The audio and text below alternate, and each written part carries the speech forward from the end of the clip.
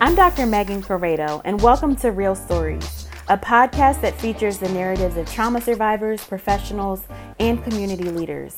Real Stories provides a platform for guests with diverse life experiences to voice and honor their unique narratives.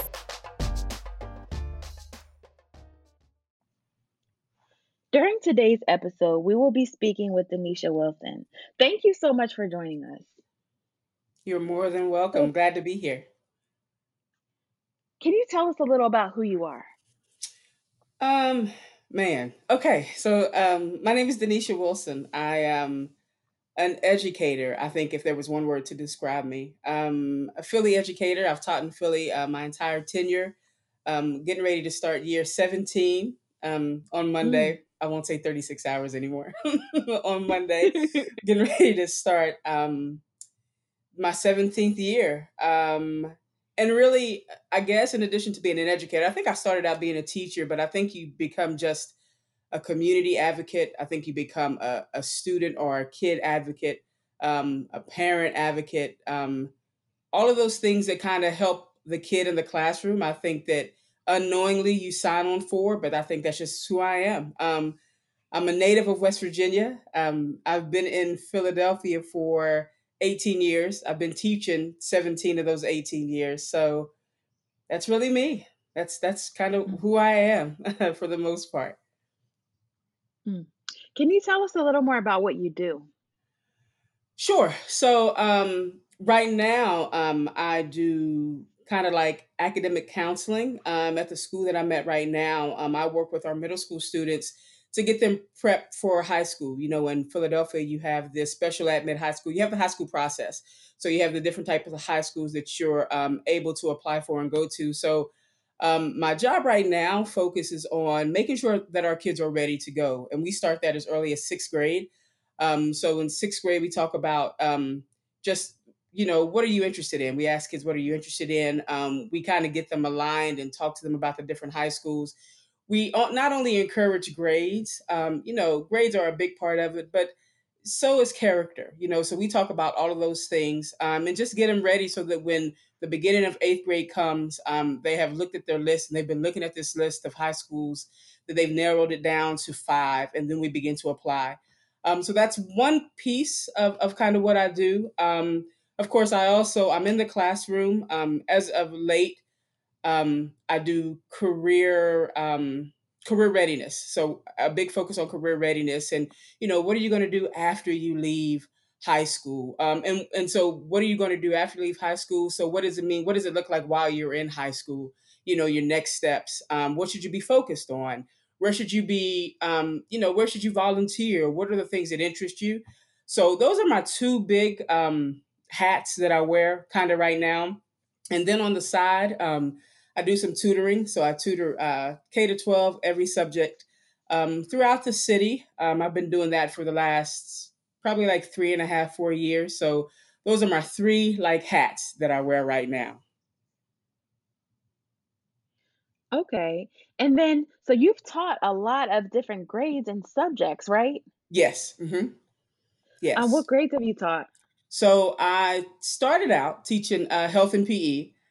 So I started out teaching health and PE, and then I went into fourth grade. I taught fourth grade for 2 years. Then I went to sixth grade a year, and then I went and I taught seventh and eighth grade social skills. Then I did fourth grade math, sixth grade math, fourth grade again, and now I'm here. Like the things that I just mentioned were that's kind of my hats that I wear now. So I've been all through elementary school for the most part. Okay. Yeah. Okay. Um, so we know that every individual, every community, every system has a story, and every story includes adversity and strength. Can you talk to us about some of the adversities that you faced? Sure. I think one of the personal adversities that I faced, and I don't even think I maybe kind of acknowledged that it was an adversity until I got older and began to understand and begin to teach and begin to see my story and a lot of my kids' stories. Was that my mother had a drug problem when we grew up. And so it was so interesting that I thought it was just I was the anomaly, right? That it was just, my story, or it was just me and my sister's stories. But as I've gotten older, and as I work, in different demographics, and as I've been teaching for so long, it was almost as if that my story is probably one of the reasons that I'm able to, I guess, maybe be so impactful with the kids that I teach. I mean, it was big adversity. When you think about um, somebody who is drug addicted and all of the things that they do, I lived all of those things. I lived those things. I lived the consequences or the repercussions of my mother being a drug addict and just having to deal with that and grow through that. I Mm. think we really realized, I think I realized my mother, had a problem when I was probably maybe like 11. This, and from 11 years old, I think you're what, in the fifth or sixth grade. So from the sixth grade throughout college, maybe until I graduated, just kind of dealing with the highs and lows of, and I don't necessarily know if there are any highs of drug addiction, but dealing with the lows of drug addiction and trying to still do well in school and still trying to keep it a secret because you don't want everybody to know. You don't want anybody to know that. Still trying to Mhm. function, still trying to have things be normal. And for real, dealing with your new normals or your dysfunctional stuff that has become functional because this is just what it is. And so just I guess growing through that. I think coming out of that, knowing the consequences of that, knowing the repercussions of that, I think that was a big, probably the biggest adversity that I've encountered or endured in my life. And truthfully, as hard as it was, I know for a fact that I definitely would not be um, the educator that I am today, and quite honestly, probably the person that I am today, had I not kind of endured that. You know what I mean? Like it Mm. just it gives me a new look on on everything. So I think that's probably the biggest adversity that, by the grace of God, that I've overcome. So yeah, Mm. yeah. Have you faced any adversities in your teaching career? So yeah, so I think the biggest adversity I've faced in my teaching career, in 2015, I went into a new demographic, and they tell you that urban education is urban education, but I think there are different tiers of urban education. I think there are different things that you encounter. I think there are different levels. And so I went from, I've spent my entire time in urban ed, but I've teach in Philly. So I went from one part of the city Hmm. to the other. And I think everybody knows in Philly that neighborhoods are different. Zip codes are different. They do different things. So I think one of the biggest adversities I had, I started teaching in North Philly. And teacher turnover rate is really, really high. People don't stay in North Philly. So I Mm. think when I went into North Philly to teach, that I don't want to say I had to prove myself, but those Mhm. kids looked at me like, what you doing? How long you going to be here? You just going to leave? And just the transition, getting kids to, because before I could even begin to teach, we had to build relationship and we had to build rapport. And so I think literally maybe for the first 6 months of my teaching time in North Philly, it was simply just me showing up and just standing my ground and just building relationship with them. I think that was probably the toughest thing that I've ever had to do. It was almost, I think that was probably even tougher than me starting my first year teaching. My first year teaching was definitely difficult, but I think this was um, a little bit more difficult. Even being seasoned, even being tenured, even having all that time, um, you know, they needed something different. They deserved something different. And if you and so they made me earn it. You know what I mean, for lack of a Mm. better term. But it was good. After the first 6 months, and they just want you, as most kids do. They just want you just keep coming back and being consistent. And so once they realized that I wasn't going anywhere, once they realized that, I'm gonna stick it out, doesn't matter too much what you say. I'm still here. I care. Once they realized that, man, it was amazing. I love, love, love, love, love them. I love the community. But it definitely, we had a embattered relationship, so to speak, there at the beginning. Mm, But it's good. It was good. Yeah. mm. Can you share a few important positive moments or turning points in your story? The personal or the professional? Does it matter? Either or. Man, I think Whatever I have. sticks out to you as being an important turning point for you. Um, okay. So I think personally, I think when I started teaching and you see your story in someone else, and I think that kind of gives you the confirmation that, oh, you know what, like I'm doing the right thing. You know what I mean? Like I didn't really sign up for this part, but I definitely understand why. You know what I mean? So I think that when you have kids that come back, and I guess maybe my personal and my professional are kind of intertwined. When you have kids that come back to say thank you, when you have kids that still reach out to you, I think maybe one of the most positive things is that I went back to a school where we met, Megan. So I went back to SLA, not this year, but the year before last. So I went back and I spent a year there, and I taught fourth grade. And the kids found out that I was back, and so many of those kids came back up to visit. One kid in particular, and he visited, and we just talk, and we still to this day. I Mm, had him when he was in fourth grade. He was 9, get ready to turn 10, and I think he'll be 20 in October. But he'll still text me to this day, hey, you okay? I miss mm, you. You know what I mean? And just mhm, the check-ins, I think those are the beyond the classroom relationships that we've built. Um, I think those are some of the most important things to me. I had one student who told me one day, and I mean, I can still think about this and it brings tears to my eyes. And he was like, Miss Wilson, he said, you showed love for us when some of us didn't know what it looked like. And I mm, had this kid in fourth grade. I had him in third grade, fourth grade, and sixth grade. And, he's still one of the ones who checks on me. And, we try to link up whenever we can. He's trying to get into college. So we're trying to do a lot of things with that. But mhm, he was like, Miss Wilson, when some of us didn't have love, like you showed us love, like you took care of us. And I think those are the positive things, mm. that I remember. I have some kids going to college now, and even on my birthday, they'll text me like, hey, listen, you are the best teacher. You're still one of my favorites. I Oh. remember you. Or just thank you. I think thank you goes such a long, long way, especially for me. um, I have one kid right now who's getting ready to go to high school. And I had him in when he was in the sixth grade. And then I actually left the school, but in seventh and eighth grade, like we still kept in touch. And so he texted me over the summer and was like, Miss Wilson, just thank you for everything. He was like, I'm going to remember this forever. And, thanks for everything.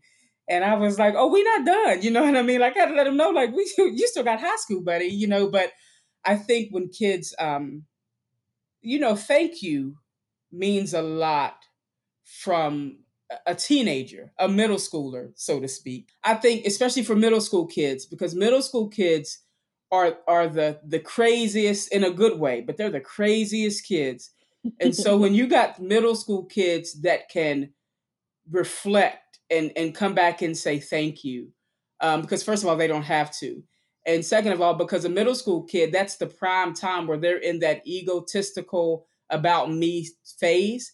But so when they can come out of that and say thank you, hey, I appreciate you, I think that just means so much.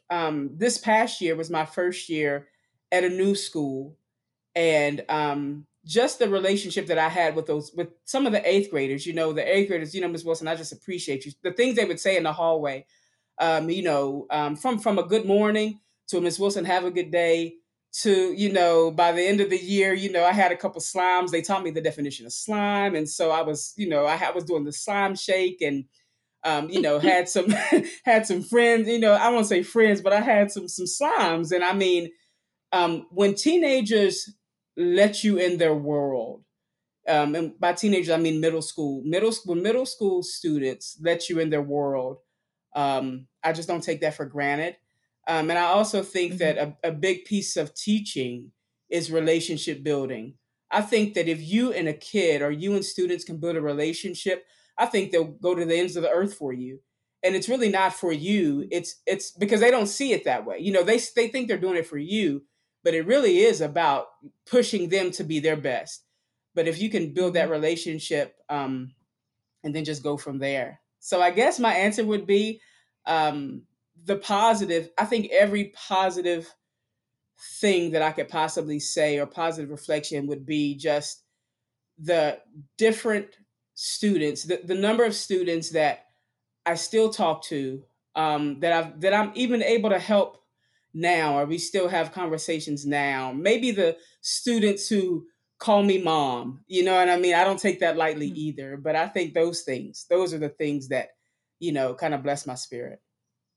Mm. So, what do you see for yourself in the future? So, ooh, that's a good question. so, I'm in January. I'll be finishing up my master's degree in education policy, education leadership, Hmm. and policy. I have decided that I want to really look at policy and education, because it needs to be reformed big time. And so while I love counseling and I love doing this academic counseling and I love career readiness and I genuinely love the classroom, I'm beginning to kind of shift my focus on policy and trying to make things better for the demographic that I teach, for the demographic that I grew in, that I love, and making it better for maybe those that are coming before. I mean, after me. This past year when the school shut down and we were really able to see just the great digital divide that is like apparent between urban school systems and suburban school systems, and how I tutor, and so when my lower Marion kids or when my kids lived in the suburbs, when they didn't go back to school, instantaneously they had all of their stuff online. They had access. There were no gaps in learning. Nobody had to wait for anything. Hmm. Conversely, when it was time for my urban kids to get laptops and get internet access, we had to wait, and there were gaps, and we weren't ready. And I mean, it just really, really exposed one major difference. You know what I mean, in education. You know what I'm saying? And so, like, one of the conversations I have with colleagues, and I always say this, and I push it. I say, um, internet and technology and laptops should be like books were for us when we were coming up and being in school. Like, Hmm. we really shouldn't have to fight for this. We really shouldn't have to go beg somebody to do this for us. Our kids just this is basic stuff. This is what their basic necessities are right now. But I also understand that it really does come down to policies. And what I've learned is that if you don't have to provide it, most times they're not going to provide it. And if you don't know how to advocate, then you're not going to get the things that you need. Not because you don't deserve them, but just because simply you don't know how to ask for them. So I said I was going to give myself, 5 years to finish up the master's and to complete the doctorate. I would love to go down to Washington, D.C., and genuinely be in the room and be at the table of education reform as it relates to policy, because I think that's where we see the difference. We Hmm. need good administrators, we need great teachers, but we also need better policy that is better suited for our kids. And so Hmm. that's where I see myself, and Hmm. on down the road. So. It, it's so interesting because you have been able to maintain and provide safe environments for the students that you work with, but it's almost like the amount of control that you have really doesn't extend um, Hmm. too much further than the classroom Right. based off of the policies and based off of whatever restrictions you're under. So it's Right. amazing to think about how could you apply some of the same strategies and principles that you have used in the context of the classroom on an even bigger scale Right. in impacting policy. and that's just it. You know what I mean? And I think a piece of me um, almost gets frustrated because I have limits. Right? There's a limit to what I can do. There's a limit to how much of this can happen. But I think if we looked at this from a different standpoint, being policy, and not necessarily school. And sometimes I think that we're so focused on the school and the student that we really miss out on the community. And the Mm, community is a big piece. The community has more influence over a school and over students than almost anything else. And so when you can collaborate and get the community in with the school, I think it just changes a lot of things, you know. And so I'm excited because it's not just me. You know, I have great colleagues that I work with, and we're all out there doing the same thing. But I think sometimes you have to stop and ask yourself, you know, why is it so hard to do what in our mind we think is just the simple stuff. You know what I mhm, mean? This stuff is simple. This stuff is simple. It's secondhand. It's second nature. This is just what you're supposed to do. Um, and not to say that everybody has to get on board with it, but I think if we can introduce a different way of thinking and put different things in place, I think urban education becomes a little bit, I don't want to say easier because I don't necessarily know if that's the right word, but I think it becomes more manageable and more transferable than more than mm, just more than in the classroom. You know, there are things that I do in the classroom, and there are things that I do with maybe three or four students that, you know what, our whole class can really benefit from this. And you know what I mean? We have this mhm, program, but you know what? This whole grade can benefit from this program that is just for five or six kids. But maybe what happens when it's, you know, made for a class or a grade or a grade group? So you know, I think I've been a little nervous about it, and just taking that next step. And you know, what does this look like? What does it look like for me? Does it mean I have to move? What does it look like as it relates to all the other things I like to do? But I also believe that when the pandemic happened and the shutdown happened, and kids didn't have laptops, and you know, we have to figure out how we're going to feed kids, and then we have to figure out what we're going to do about the parents who you know, don't necessarily know how to work the technology. I think that was kind of the turning point for mhm, me, where I was like, you want to know what? Okay, this whatever it takes. Like we just have to, you know, we have to just look at this thing a little bit differently, and just be better so they can be better. Because I think that's what it just comes down to. mm. Are there any favorite or life-changing resources that you want to share with listeners? I think this. I think as an educator, I think one of the most impactful, life changing resource that I have,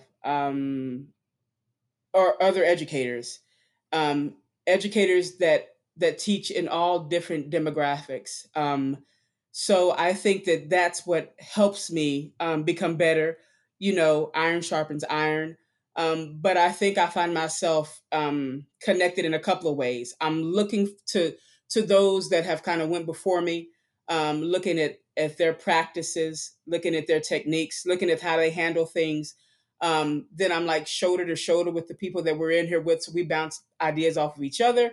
And then for the new teachers coming in, right, you're able to help, and you're able to kind of, I don't want to say lead, but you're able to share your experience. So I think that the most life changing resource for me is other teachers. And I think one of the things that I would always say is that seek them out. I think that teaching, if you let it, it could be kind of a vacuum, and you just, you know, it's your class, your grading, and you get so caught up in all the things that you have to do.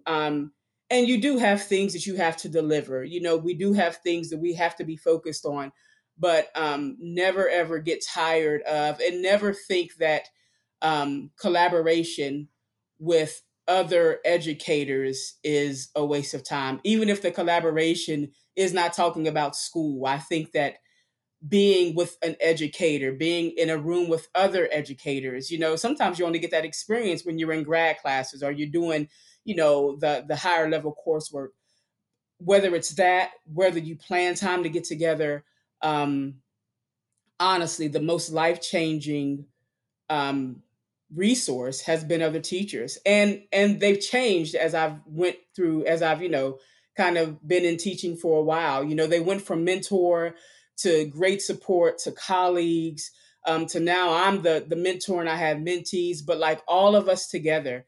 I think there's a great wealth of information, and there's a great wealth of ideas and support in just the teaching field itself. So that would be my greatest resource.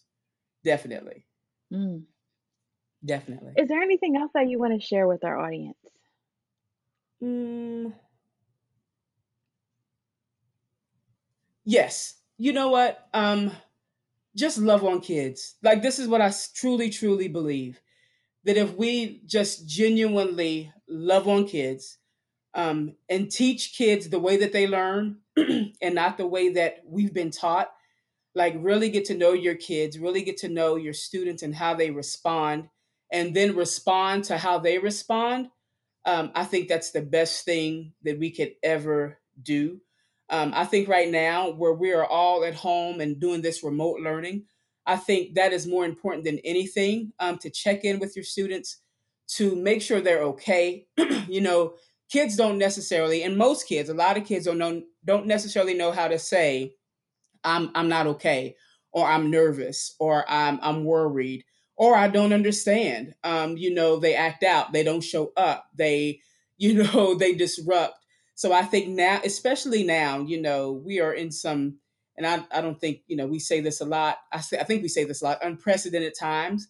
But I think that if we could just love on these kids a little extra right about now, I think that's going to mean the world.